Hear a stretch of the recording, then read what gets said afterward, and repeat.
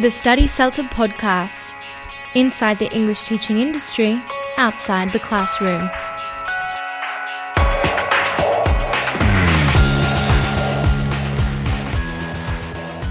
Imagine opening the pages of a book to see the letters skip and jump across the page as you read, to struggle to spell words that you write every day, to be able to remember the finest details in a photograph, but not a simple paragraph that you've just read.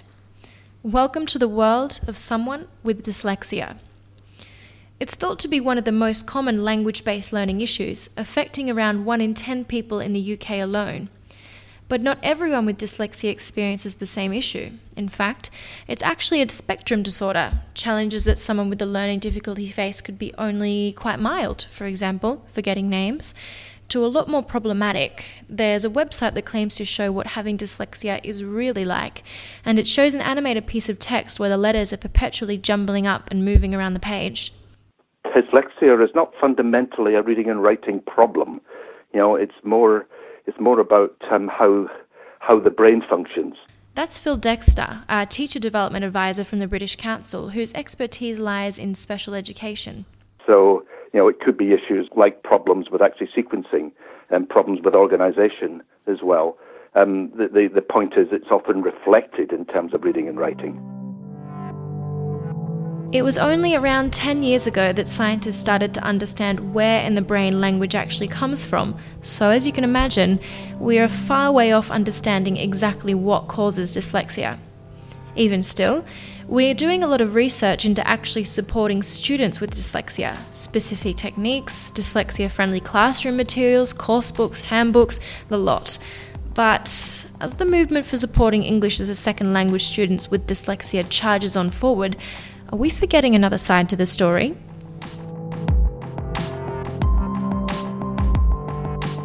Around the world, there's still an aura around the profession of the teacher that sees a teacher as the authority in the classroom. That's Giovanni Licata. He's the head of teacher training at our center in Rome, Italy. In the years that I've been training, we've had numerous candidates that I thought might be dyslexic, but that have never come out as dyslexic. And I think that there is a bit of a stigma that they're avoiding there. Are we forgetting that teachers can be dyslexic too? If you view the classroom as a place where the teacher is the only authority, then you're also putting the teacher under a lot of pressure, because you want that teacher to perform flawlessly all the time. And that, I think, could not be farther from the truth of an ELT classroom. Yes, as much as we may sometimes be deluded into thinking it, when it comes to grammar, spelling, and pronunciation, an English teacher is not perfect. But that doesn't necessarily mean they're flawed either. I came across a blog post recently from a guy named Matthew Friday. He's an English teacher in the States, and he actually describes having dyslexia as a gift. It gives me valuable insights into the challenges students face with literacy, he writes. The opportunity to act as a role model for students struggling with confidence, emphasizing the increased capacity for imagination, visual learning, and creativity that comes with dyslexic brains.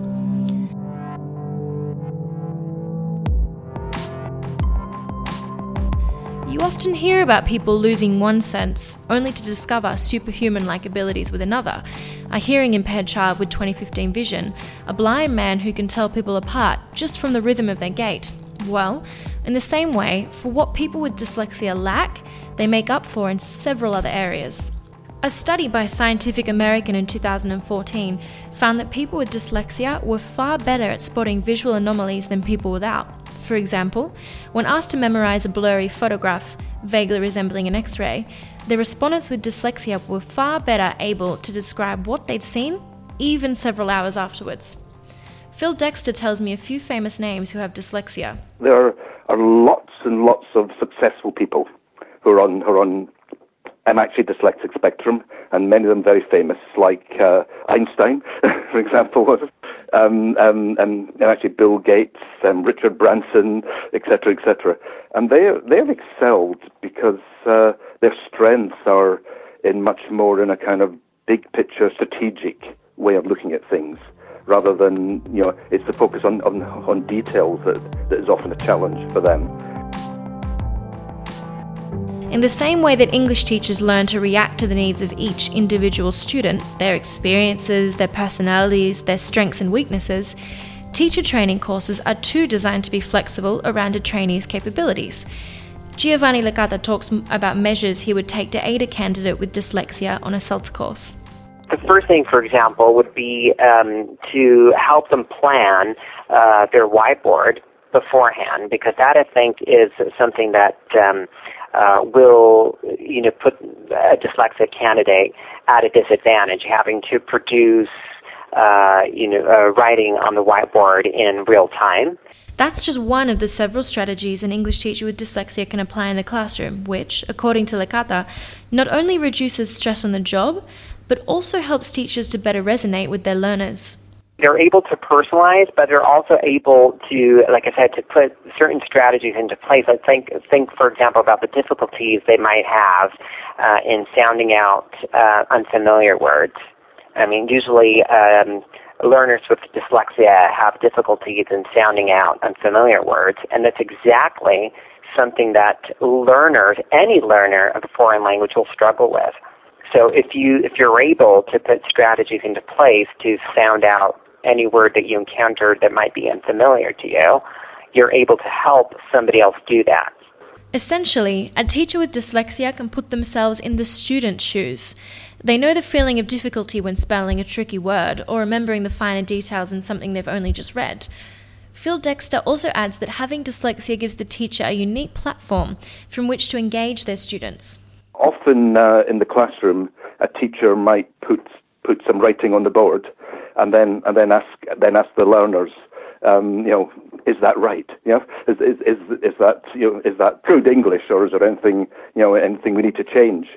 And I think it's a very helpful technique, because if a teacher isn't confident about his or her own writing or spelling, and it's a real way of kind of involving learners. It's a general thing anyway that all of us, we're going to succeed by playing on our strengths. And by working from our strengths, we can then focus on areas which are maybe more challenging and more weakness. And I think that's the fundamental approach, really. But, sadly, there still seems to be a stigma around learning difficulties, especially for teachers. When applying for a teacher training course or a job, there's little wonder why one might feel reluctant to include the D word in their application.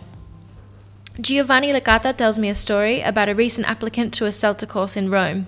This applicant, completed the pre-interview task, which gets sent before the interview because he was going to have a Skype interview from abroad.